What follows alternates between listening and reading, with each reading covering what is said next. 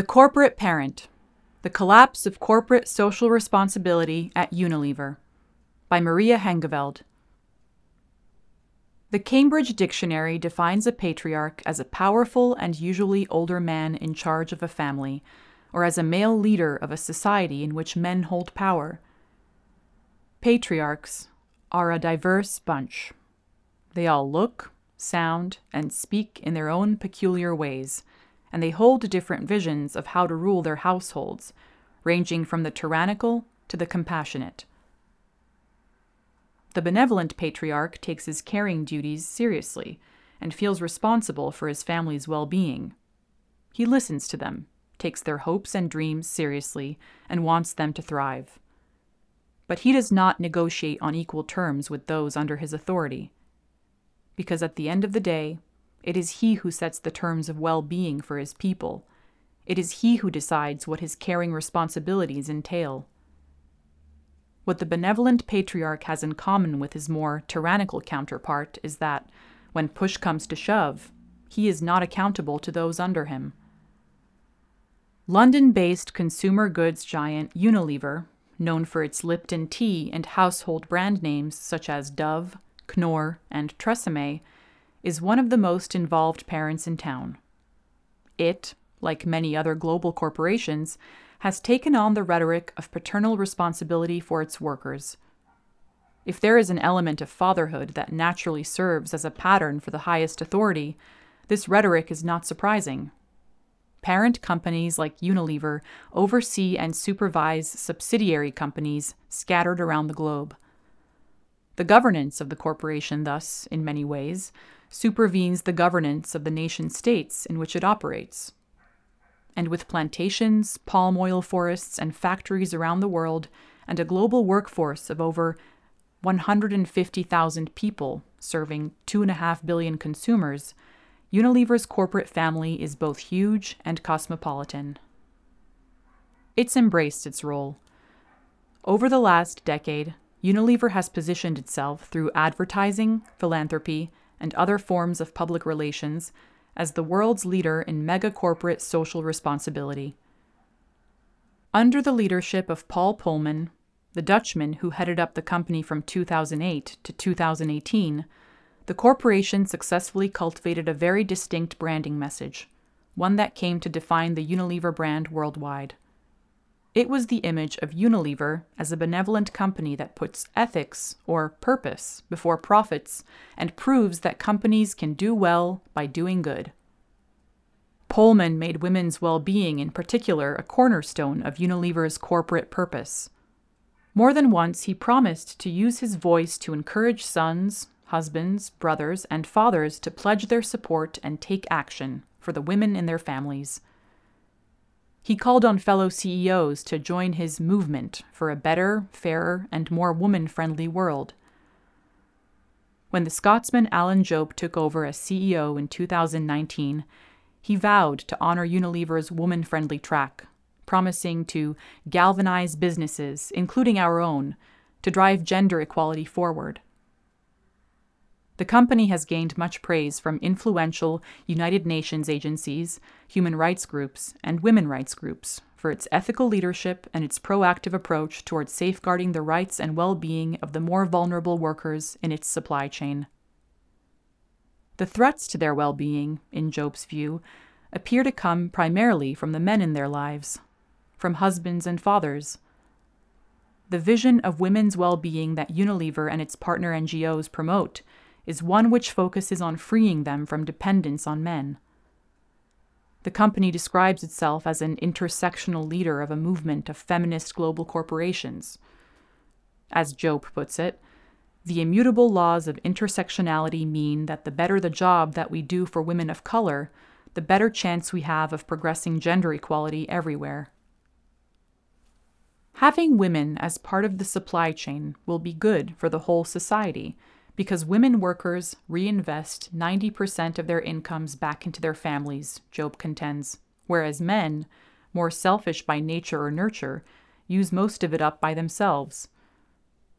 In the CEO's theory of women-driven development, then, it is by having a direct relationship with the company that these women will be protected. Unilever's supply chain involves supplier and distribution networks of millions of smallholder farmers, distributors, and retailers, many of whom are women, according to the company's elaborate corporate social responsibility document. Unilever, this CSR policy explains, sees the empowerment of these women, promoting safety, providing upskilling, and expanding opportunities in our retail value chain, as foundational to the company's mission. Good supervision in corporations like this is important because if one of the subsidiaries misbehaves by getting embroiled in a scandal or abusing its workers, the parent company takes the reputational hit. It is more than simply a matter of PR. The duty of care principle of corporate law in the United Kingdom and elsewhere holds that directors of a corporation are responsible for safeguarding employees from harm while they are engaged in its work. Being a good corporate parent is not just a good idea. It's the law. But this is complicated by the fact that corporations such as Unilever operate very frequently through non-UK subsidiaries. Unilever Tea Kenya, for example, runs vast tea plantations on behalf of its parent company. Under UK law, there are only limited circumstances under which the duty of care of the UK parent company would extend to the employees of subsidiaries. One key condition is that the parent company must play an active role in the daily operations of the subsidiary. Unilever's brand is that of a super-involved parent, one who goes beyond the minimum requirements of the law to protect women workers and support their thriving. But when the opportunity to dodge responsibility presents itself, it quickly takes the hands-off posture of an absentee father, hiding behind its corporate structure. The women it claims to care about the most confront it with their vision of what good care, empowerment, and ethical leadership entail, and it turns away. Two of these women are Mary and Anne, former Unilever tea pluckers from Kenya, whom I recently interviewed, whose experiences illustrate what happens when a corporate patriarch refuses to take the responsibility that comes with his power, when corporate parenthood fails. Their story begins on the last Sunday of December 2007, when both Anne and Mary were working on Unilever's plantations near the town of Kericho in the southern Rift Valley. Their testimony on what happened that night and the months that followed is supported by over 200 pages of testimony from colleagues and other witnesses. The outcome of Kenya's presidential election had been announced that day. Things were tense, and in the evening, hundreds of men from Kericho flooded into the plantation, attacking Mary's and Anne's families, and allegedly thousands of other workers with machetes, knives, and other weapons. The attackers, some of whom were their own Unilever colleagues, according to witness testimonies of survivors, killed at least 11 plantation residents. They looted and burned thousands of homes on the plantation, and they raped at least 56 women, including Anne, Mary, and Mary's daughter. The women were raped in front of their children. They raped Mary's husband as well, in front of his son.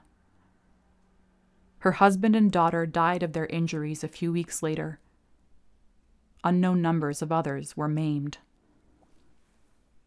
The attacks weren't limited to the Kericho plantation. The outcome of the election led to violence across the country and left an estimated 1,300 people dead. In 2015, Mary, Anne, and 216 other Kenyan tea workers filed a case against Unilever Tea Kenya and its British parent company in London's High Court for breaching their duty of care on that day in 2007. The violence, they say, was entirely foreseeable. Their evidence?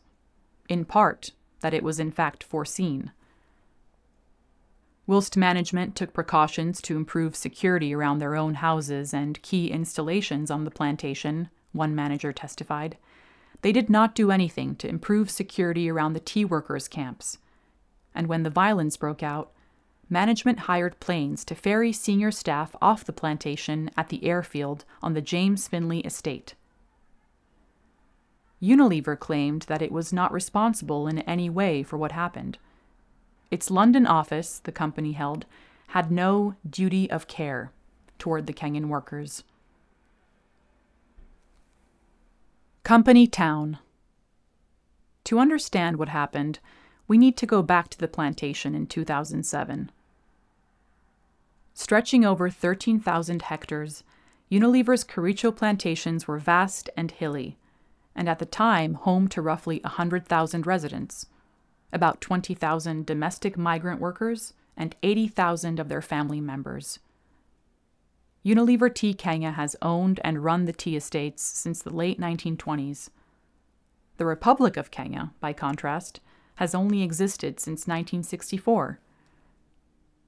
A Unilever manager once told a journalist that running the plantations was like running a town, and it's not hard to see why. The plantations offered on-site health clinics, shops, schools, and social facilities. Many workers led their entire lives on the tea estates, and rarely even left the plantations. Mary is one of them. She was born there, grew up, got married, and raised 2 children on the estate. Anne's 2 teenage daughters and 11-year-old son never knew another home. It is where they went to school, where they went to church. The 2 women are among the roughly 40,000 plantation residents who are ethnic Kisis, originally from the neighboring county of that name some 2 hours away. The other 60,000 residents were a diverse mix, including Kenyans of at least a handful of different ethnicities. Anne and Mary were both piece workers, paid by the kilo of tea leaves they pick. 10 Kenyan shillings per kilo, or about 9 cents. They often worked 7 days a week, 6:30 in the morning until 6:30 at night. When they needed items or services not provided by Unilever, they went to Kericho, the town neighboring the plantation. Unlike Unilever's inter-ethnic quasi-town, as one commentator put it, Kericho was populated primarily by Kalenjins, who viewed the area as their homeland. Some among them viewed the ethnic Kisis and other migrant workers on the tea estates as foreigners and regarded them with suspicion.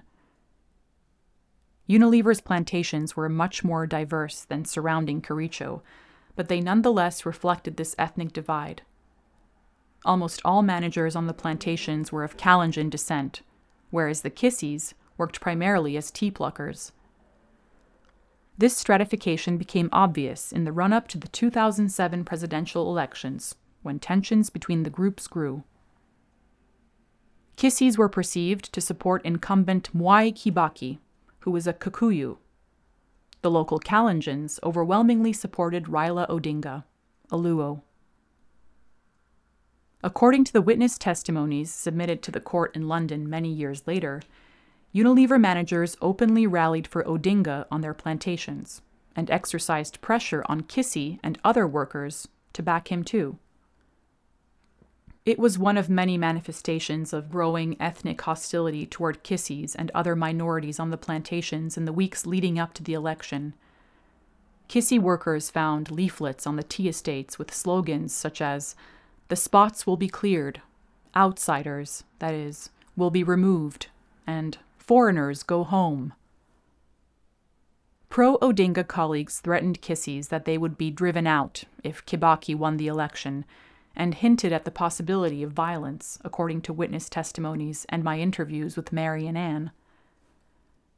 Both women said they had been worried about their safety in the weeks leading up to the election, but assumed that Unilever would take steps to protect them.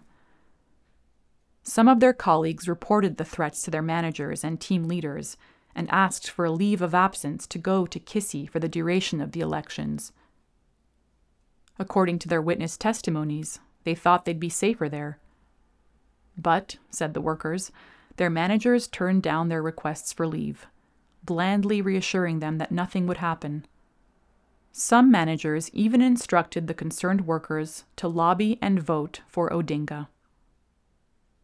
When in the early evening of December 30th, Kibaki was declared the winner of the election, hundreds of allegedly local men, many of whom had been watching the election outcome on televisions on the plantation, picked up their weapons. No one knows how many people were assaulted, maimed, raped, and killed in those days, but court records show that at least 3,000 homes on the plantation were looted and 2,000 destroyed. Tens of thousands of residents fled. Some claimants heard their attackers scream, "This isn't your land," according to court records. The plantations would only reopen 6 months later. During this period, Unilever put the workers on unpaid leave, even though many of them had just been robbed of all their earthly belongings and had to shoulder immense hospital bills. In their witness testimonies, many victims recognized their attackers as Unilever colleagues, identifying them by name or by their role on the plantations. When in mid-2008 they returned to the plantations, some of their attackers were still working there. Their managers told them not to protest if they saw people with their stolen belongings. In lieu of the investigation of particular crimes, trials, or justice, each victim received a flat fee of 12,000 Kenyan shillings, around $150, from Unilever, they told the court. Anne, who never returned to the plantations, kept the letter Unilever Kenya sent her at the time. In the letter, which she has sent to me, her employer praises the leadership of its English parent, suggesting that the head office played an active role in dealing with the aftermath of the massacre. On behalf of the entire Unilever Tea Kenya Ltd family, we thank Unilever for their understanding, material, and moral support, and we hope that this timely gesture will go a long way to bring normalcy back to our employees and their families. This money, equivalent to a little more than 1 month's wages, was all she ever got from the company, said Anne. Unilever insists it compensated all workers who eventually returned to the plantations with new furniture and cash, though it won't say how much, and that it offered their families free counseling and medical care. The women say the attacks have ruined their lives, robbed them of a future. They hold Unilever responsible. As Mary put it, "The company is so big. They should have protected us." They were entirely dependent on the company for their survival. This was, effectively, their government. Had they left without permission, they could have lost their jobs and what little stability they had. And what they wanted was not even the empowerment or upskilling that the Unilever CSR policy promises. It was the very basics. They just wanted their families to be safe. Corporate social responsibility. When in 2015, they and 216 other survivors got in touch with the London law firm Layday, Mary and Anne decided to hold not just their employer, Unilever Tea Kenya, to account, but its parent company in England too. Both companies, the workers contended, had breached their duty of care by failing to protect them. They were backed by 4 former Unilever Kenya managers, who also submitted witness evidence to the court. As legal expert Tara Van Ho explained to me, under UK law, a parent company is usually only liable for the actions of its subsidiaries if, among other things, it plays an active role in the daily operations of the subsidiary, or makes decisions for the subsidiary in a particular area. So for the claimants to convince the judge to accept jurisdiction and allow them to sue Unilever in the United Kingdom, they had to show that the London office had played such an active parenting role, especially in the areas of health, safety, and crisis management. Mary and Anne had no doubt this was the case, they told me, as they had witnessed frequent visits from headquarters staff and watched them walk around the tea estates, checking to see if everything was okay. The former Unilever managers, in their testimony, explained the head office's involvement in much more depth. The parent company they described to the court wasn't only closely involved with the safety protocols of its Kenyan subsidiary, by cascading down central safety policies and then closely monitoring their implementation, but even made it compulsory for them to strictly follow London's safety rules. Not following London's rules could get managers in Kenya into trouble, they said. In the words of one such manager, the parent company's checklists and detailed policies had to be complied with, or an employee would be dismissed or face some other sanction. This is, of course, in line with Unilever's stated CSR policy and spirit of purposeful leadership. It was doing precisely what its PR said it did. It's simply that it did not do it well. It did not take responsibility afterwards, and it doesn't want to be held responsible for both of these failures. To convince the court that Unilever had, as workers and managers said, played such a controlling role and thus shared liability for the failure to protect workers from the violence, the plaintiffs requested Unilever to share its crisis management policies. Unilever insisted that the Kenyan subsidiary alone was responsible for the company's safety policies. That subsidiary did what it could, said the UK company. Once the violence broke out, staff called the police. The company refused to share the crisis management policies that the ex-managers had referred to. Unilever insisted that if the workers wanted to sue the company for breaching their duty of care, they should do so in Kenya, not in London. According to the survivors, however, pursuing legal action in Kenya put them at risk of revenge attacks, especially upon those who still worked for the company. Moreover, getting legal counsel in Kenya would be much too expensive, said the victims, who were either poor or outright destitute. Unilever suggested in response that the survivors band together and raise funds from friends and family. The company also initially denied that its own workers had participated in the attacks. When I asked company spokespeople about it, however, they didn't repeat this position. Instead, they refused to comment. The corporation's main line of defense was that it could not have foreseen or prepared for the attacks. But, according to the 4 former managers who testified in support of the workers, this wasn't true. One estate manager, whose statement is corroborated by 2 others, is worth quoting in depth. There was anticipation that there would be unrest and that the plantation could be invaded.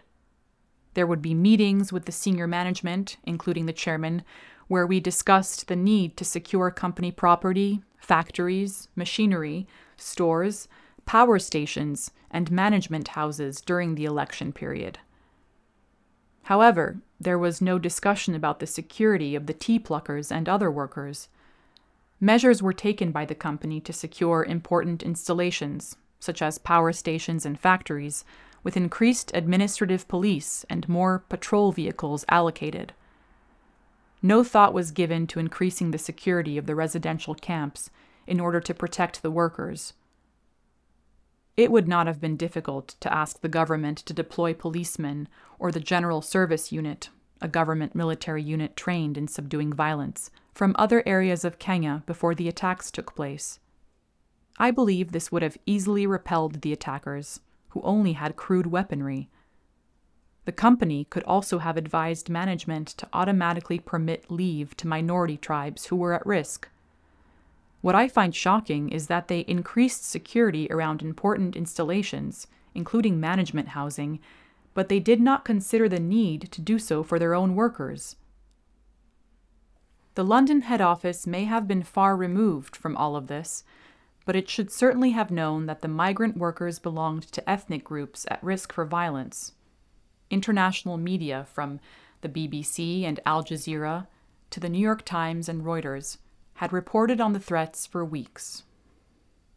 A former estate manager told the court that he believes Unilever never even assessed whether Unilever responded properly to the attacks. There was, to his knowledge, no substantial after-action investigation, no accounting.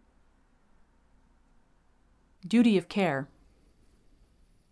In the fall of 2018, a UK judge denied the survivors standing in England.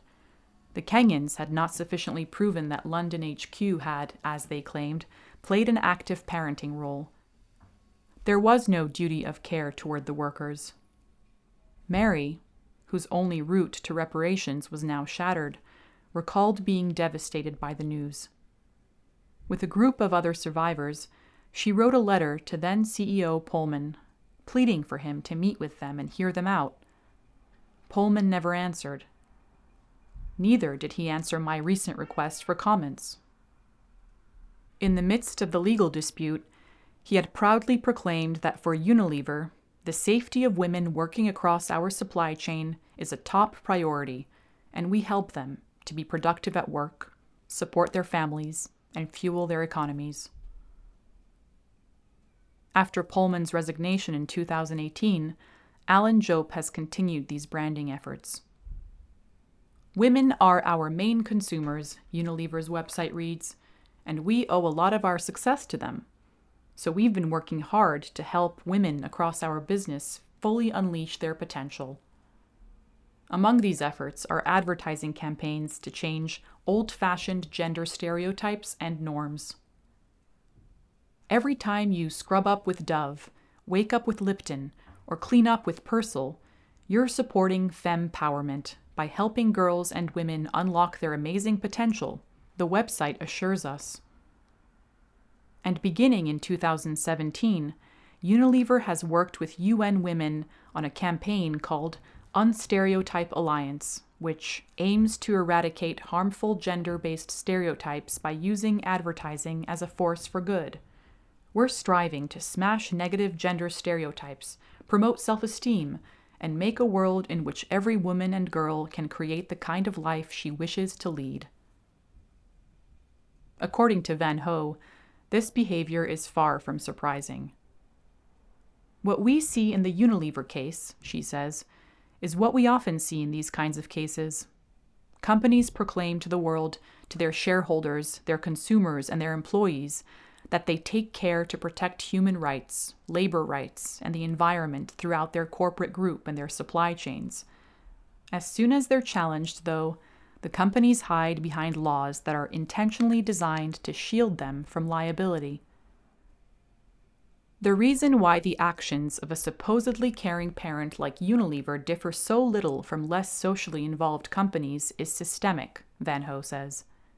We have a legal system, she explains, in England and elsewhere, that encourages companies to claim they're good corporate citizens without requiring them to do any of the actual work necessary to be good corporate citizens. Companies exploit this. The work of being a good corporate citizen includes making things right when they failed to act appropriately. But Unilever isn't doing that. And because of how it's litigated this case, they aren't even giving the courts an opportunity to decide whether they've acted appropriately. This, of course, is the privilege of the corporate patriarch. Pullman and Jope show that they're accountable to no one and have a right to keep their households as secret as they wish. They decide what their duty of care entails.